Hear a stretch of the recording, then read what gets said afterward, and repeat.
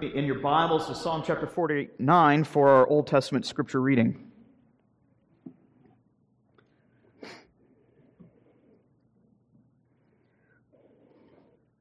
I think all of us here would agree that money is, in fact, a useful thing. But here in the psalm we find that there are some things that money cannot buy.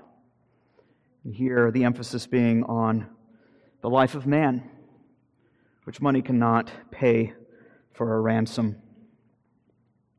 Psalm chapter 49. To the choir master, a psalm of the sons of Korah. Hear this, all peoples. Give ear, all inhabitants of the world, both low and high, rich and poor together. My mouth shall speak wisdom, the meditation of my heart shall be understanding. I will incline my ear to a proverb, I will solve my riddle to the music of the lyre. Why should I fear in times of trouble, when the iniquity of those who cheat me surrounds me, those who trust in their wealth and boast of the abundance of their riches? Truly no man can ransom another, or give to God the price of his life. For the ransom of their life is costly and can never suffice, that he should live on forever and never see the pit. For he sees that even the wise die. The fool and the stupid alike must perish and leave their wealth to others.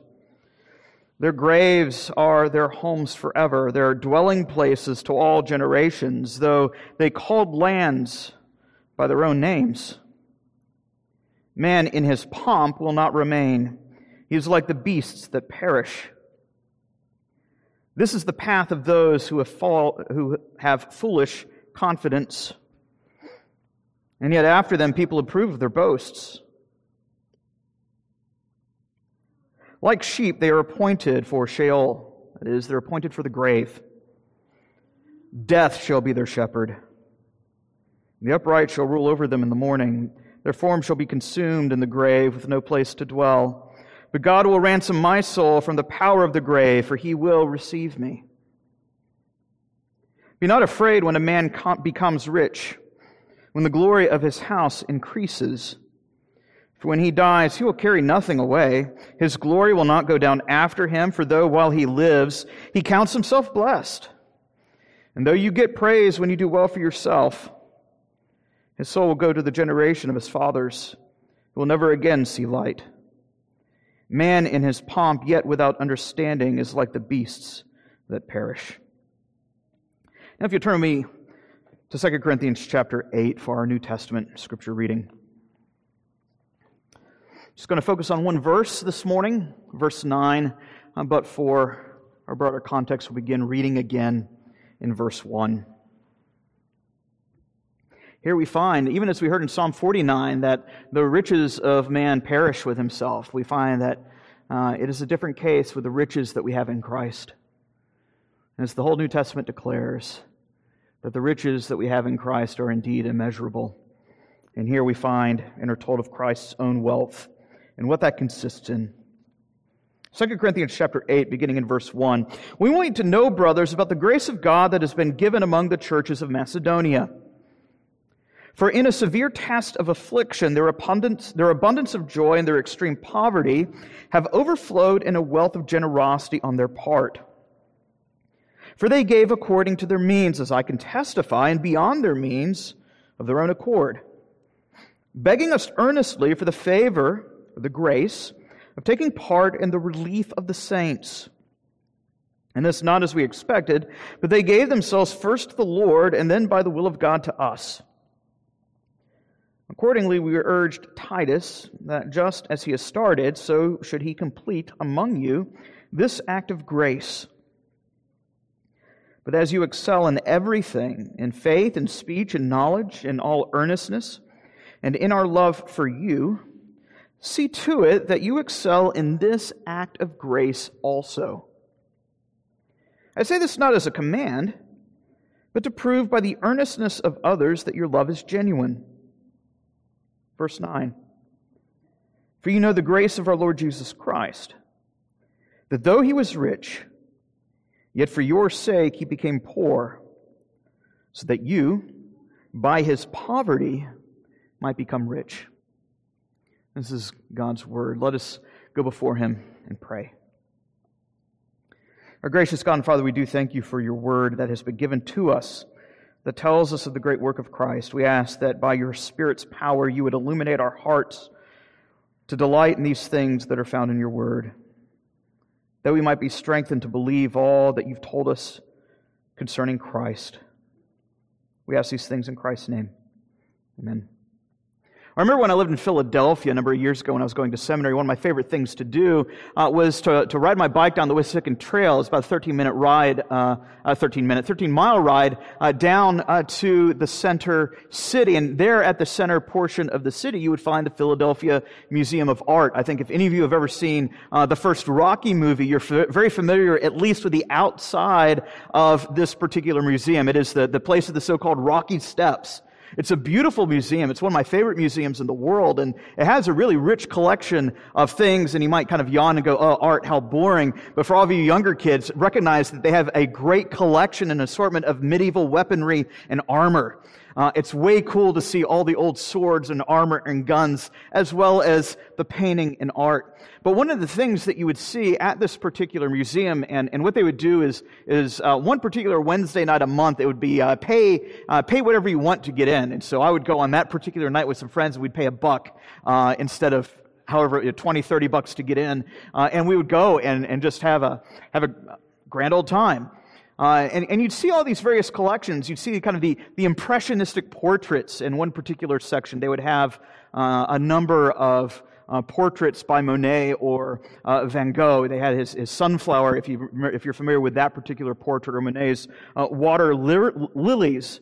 You think of Van Gogh's Starry Night, which is located at a different museum. But that's the idea that you have of those impressionistic portraits, these really beautiful paintings that give this dazzling impression of what it is that's going on, at least from a distance. But the closer you get to the painting, the things start to look a little more jumbled.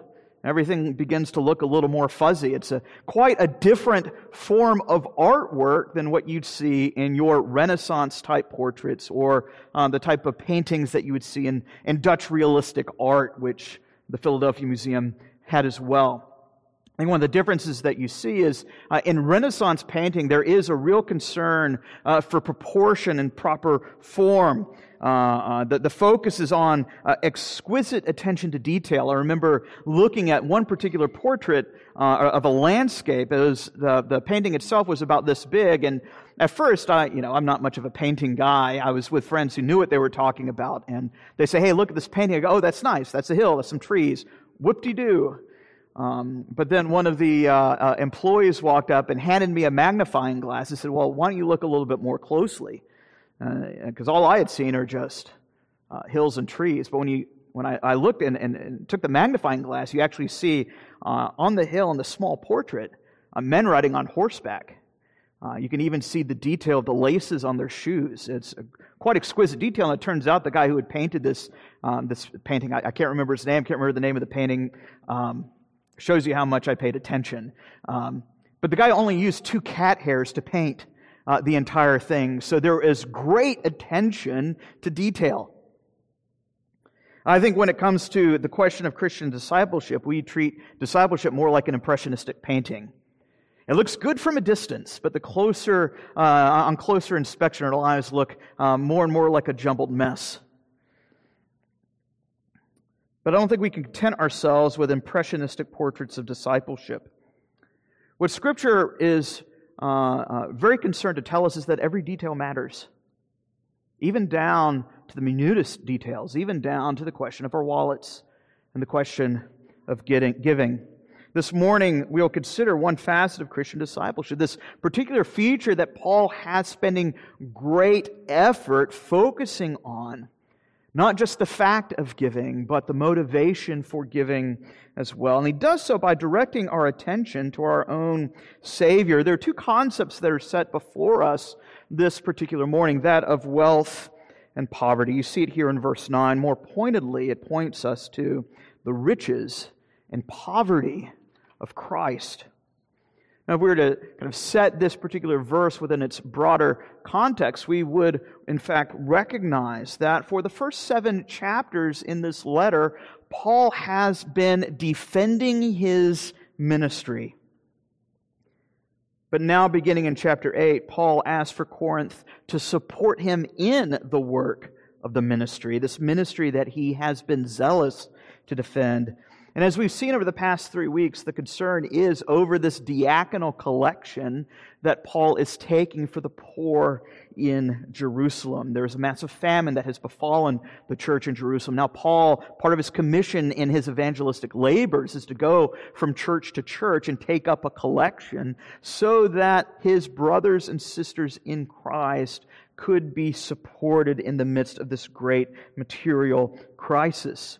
And so for the first 8 verses, Paul has been directing Corinth's attention, and Corinth seems to be a fairly well-to-do church, and Paul keeps directing their attentions to much poorer churches who have a better concept of giving than the Corinthian church does. But now Paul, as it were, pulls out the big guns.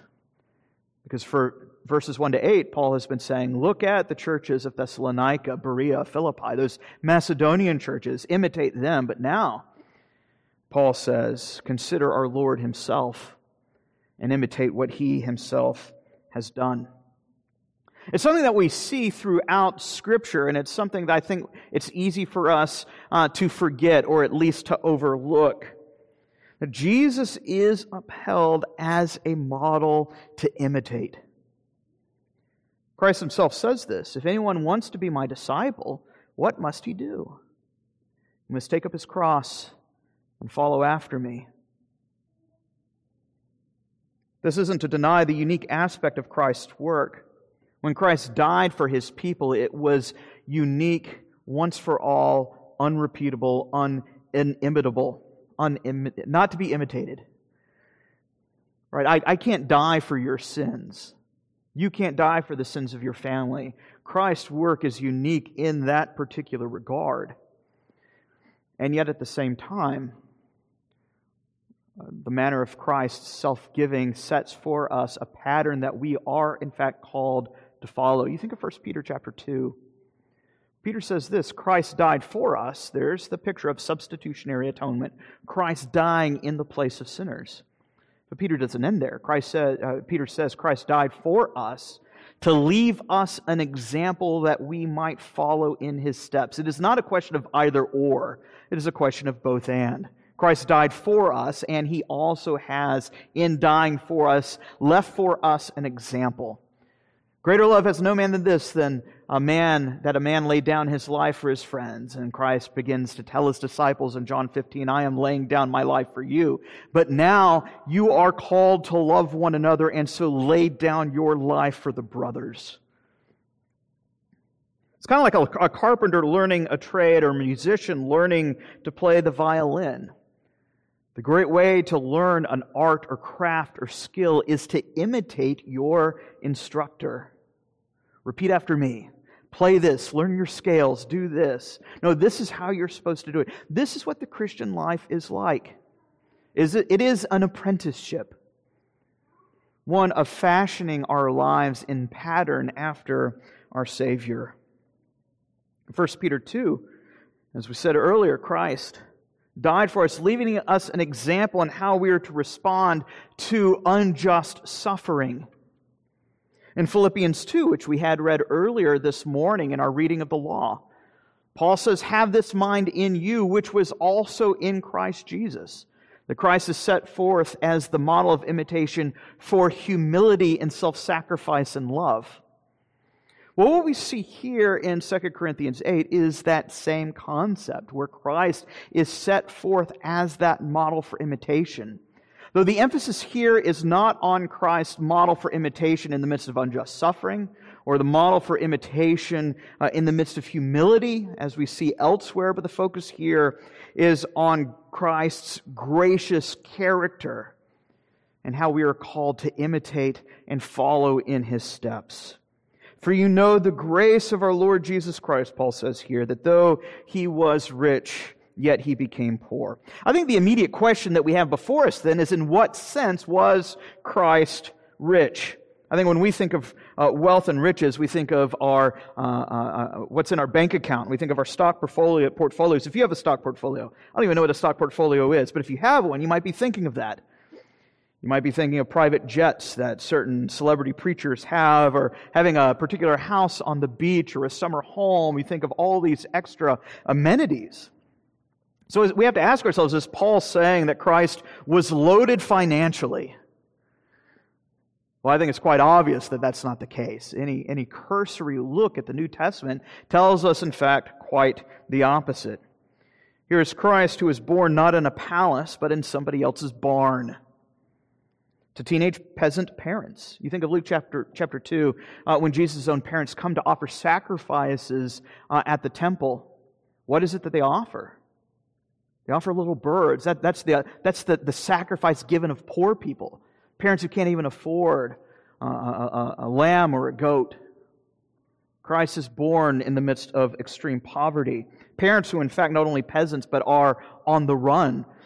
They have to flee to Egypt so that Jesus not be put to death by Herod, who has sought this mass infanticide of the Hebrew children to try to put a stop to the coming of the Messiah. When they finally return, they settle in a podunk village in the middle of nowhere. They haven't returned to their hometown. They're setting up shop. They're strangers, even in their own neighborhood.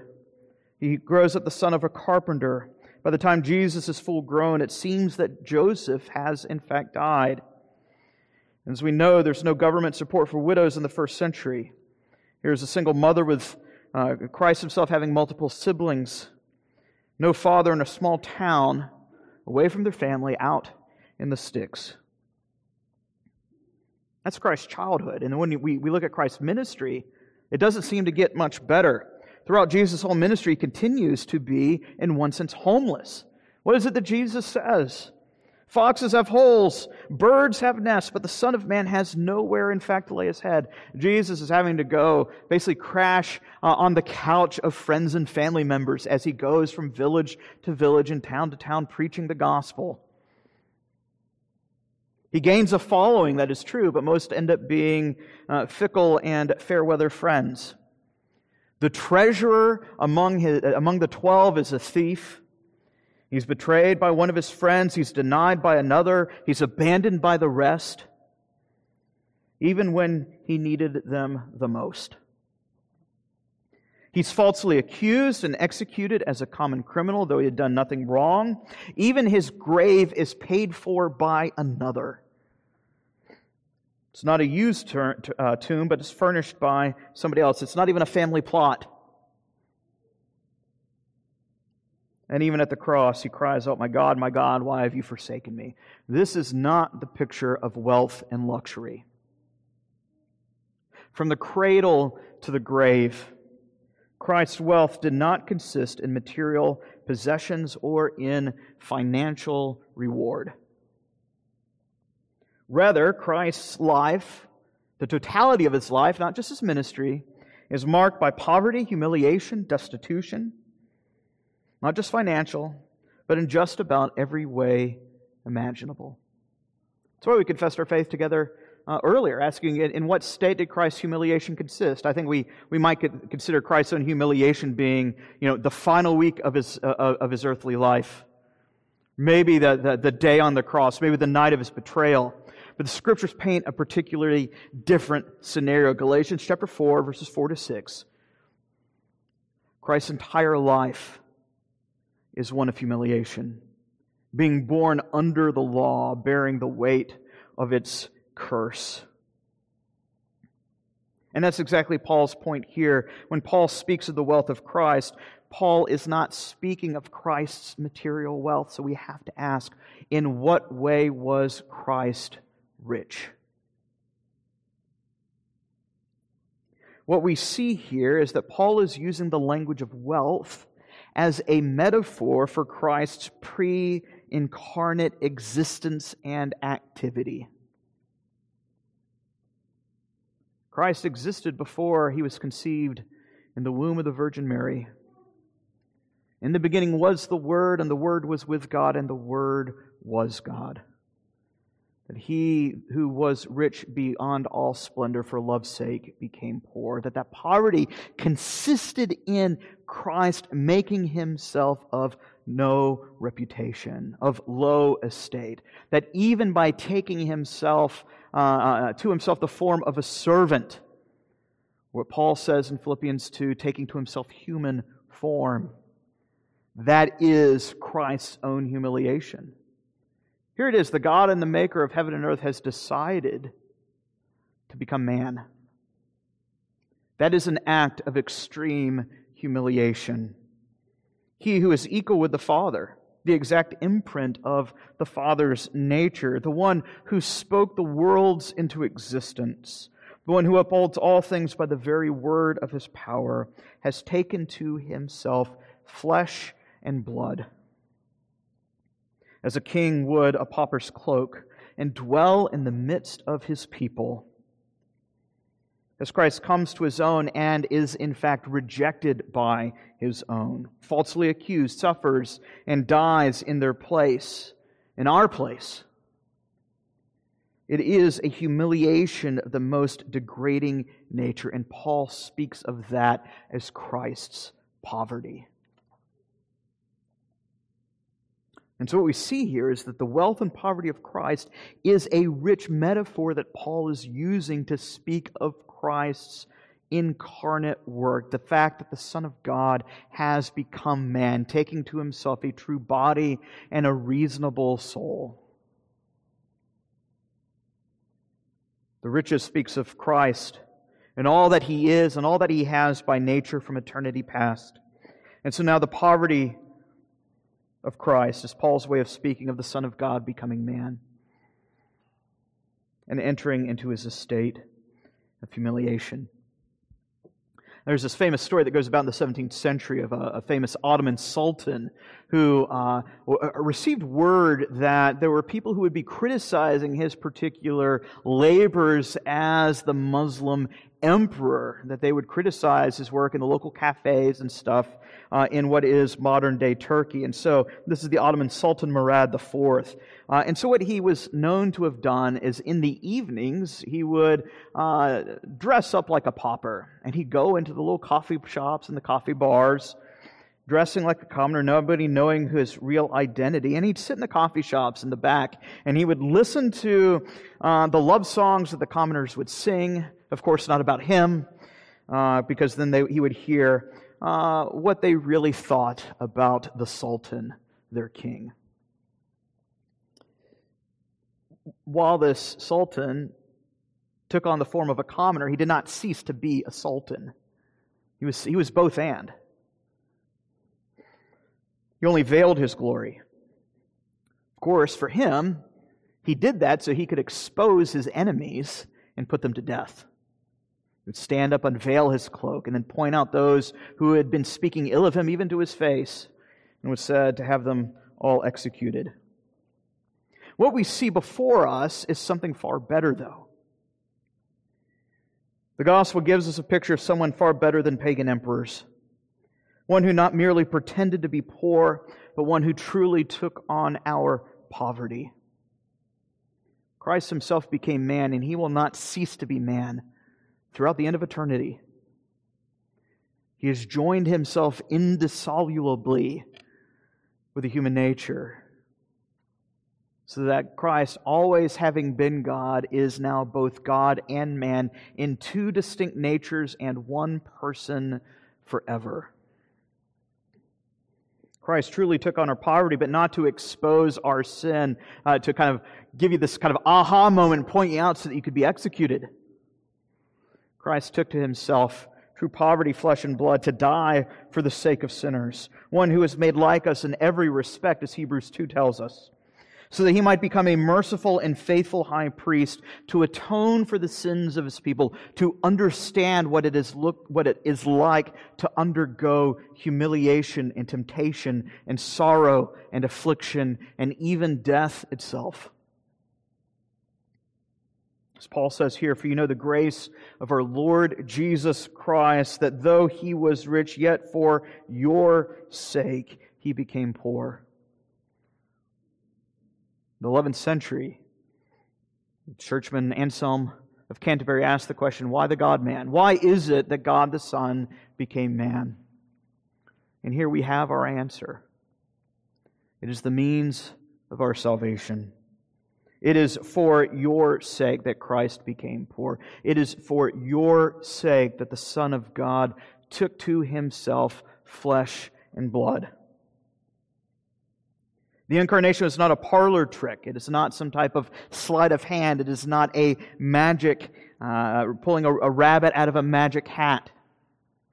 Rather, it is the means whereby God has ordained the sinful race, the line of Adam, to be delivered from our estate of sin and misery, to deliver us from our own poverty. But I'd like you to notice this. What it says here is that for your sake He became poor, so that by His poverty you might become rich. It doesn't say, so that by His wealth you might become rich. Rather, it says it's by His poverty. What's Paul getting at here? You think of the various times that pops up in the news when the latest billionaire decides to donate $1 million to the charity of the week. We think, wow, that's a lot of money. Wish he'd give me $1 million. But from the perspective of the billionaire, that's just a drop in the bucket. These billionaires who give $1 million to charity, it's not a big deal. They're giving out of their wealth. They're not giving out of their poverty. Think of what Christ Himself said. We looked at this a couple weeks ago. When Jesus is eyeing the people walking into temple on a particular Sabbath, and they're throwing their money in the money box, and all the wealthy are throwing in large chunks of change, and they're making it known that they're giving a lot of money. And Jesus says nothing.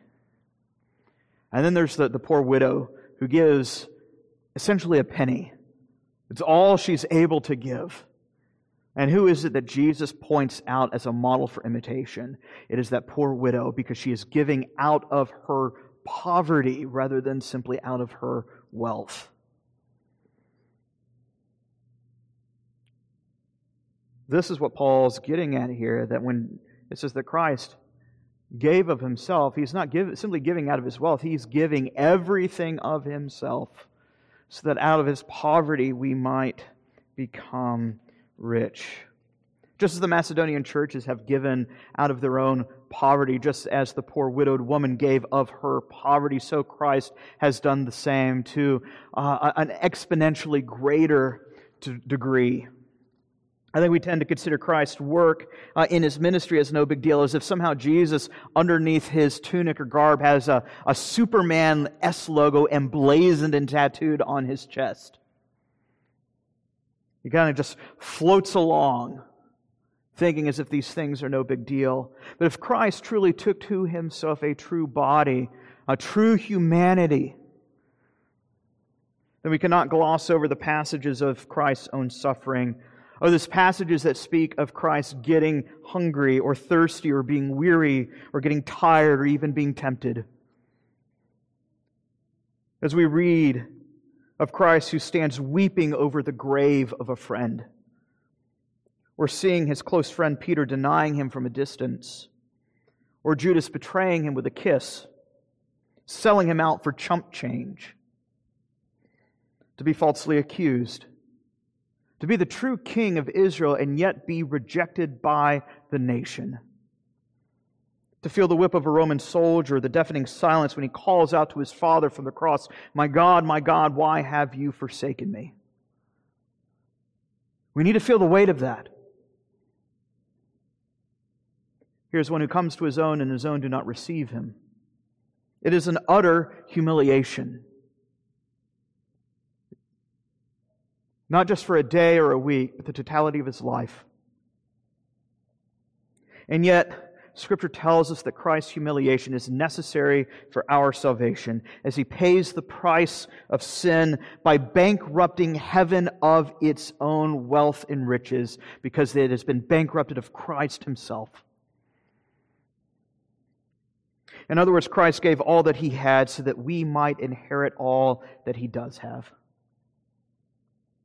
He who knew no sin became sin, that we might become the righteousness of God in Christ. Paul has already told this church just a few chapters prior.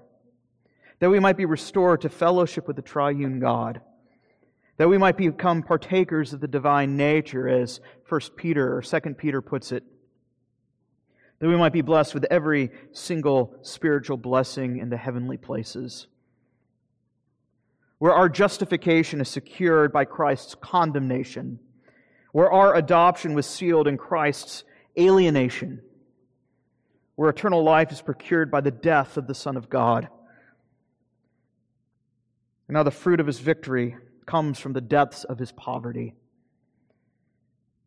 And as He rises again from the dead, declaring victory over death and hell, He lavishes upon us the Spirit of sanctification, that we might be made to look like our Savior and walk in His steps.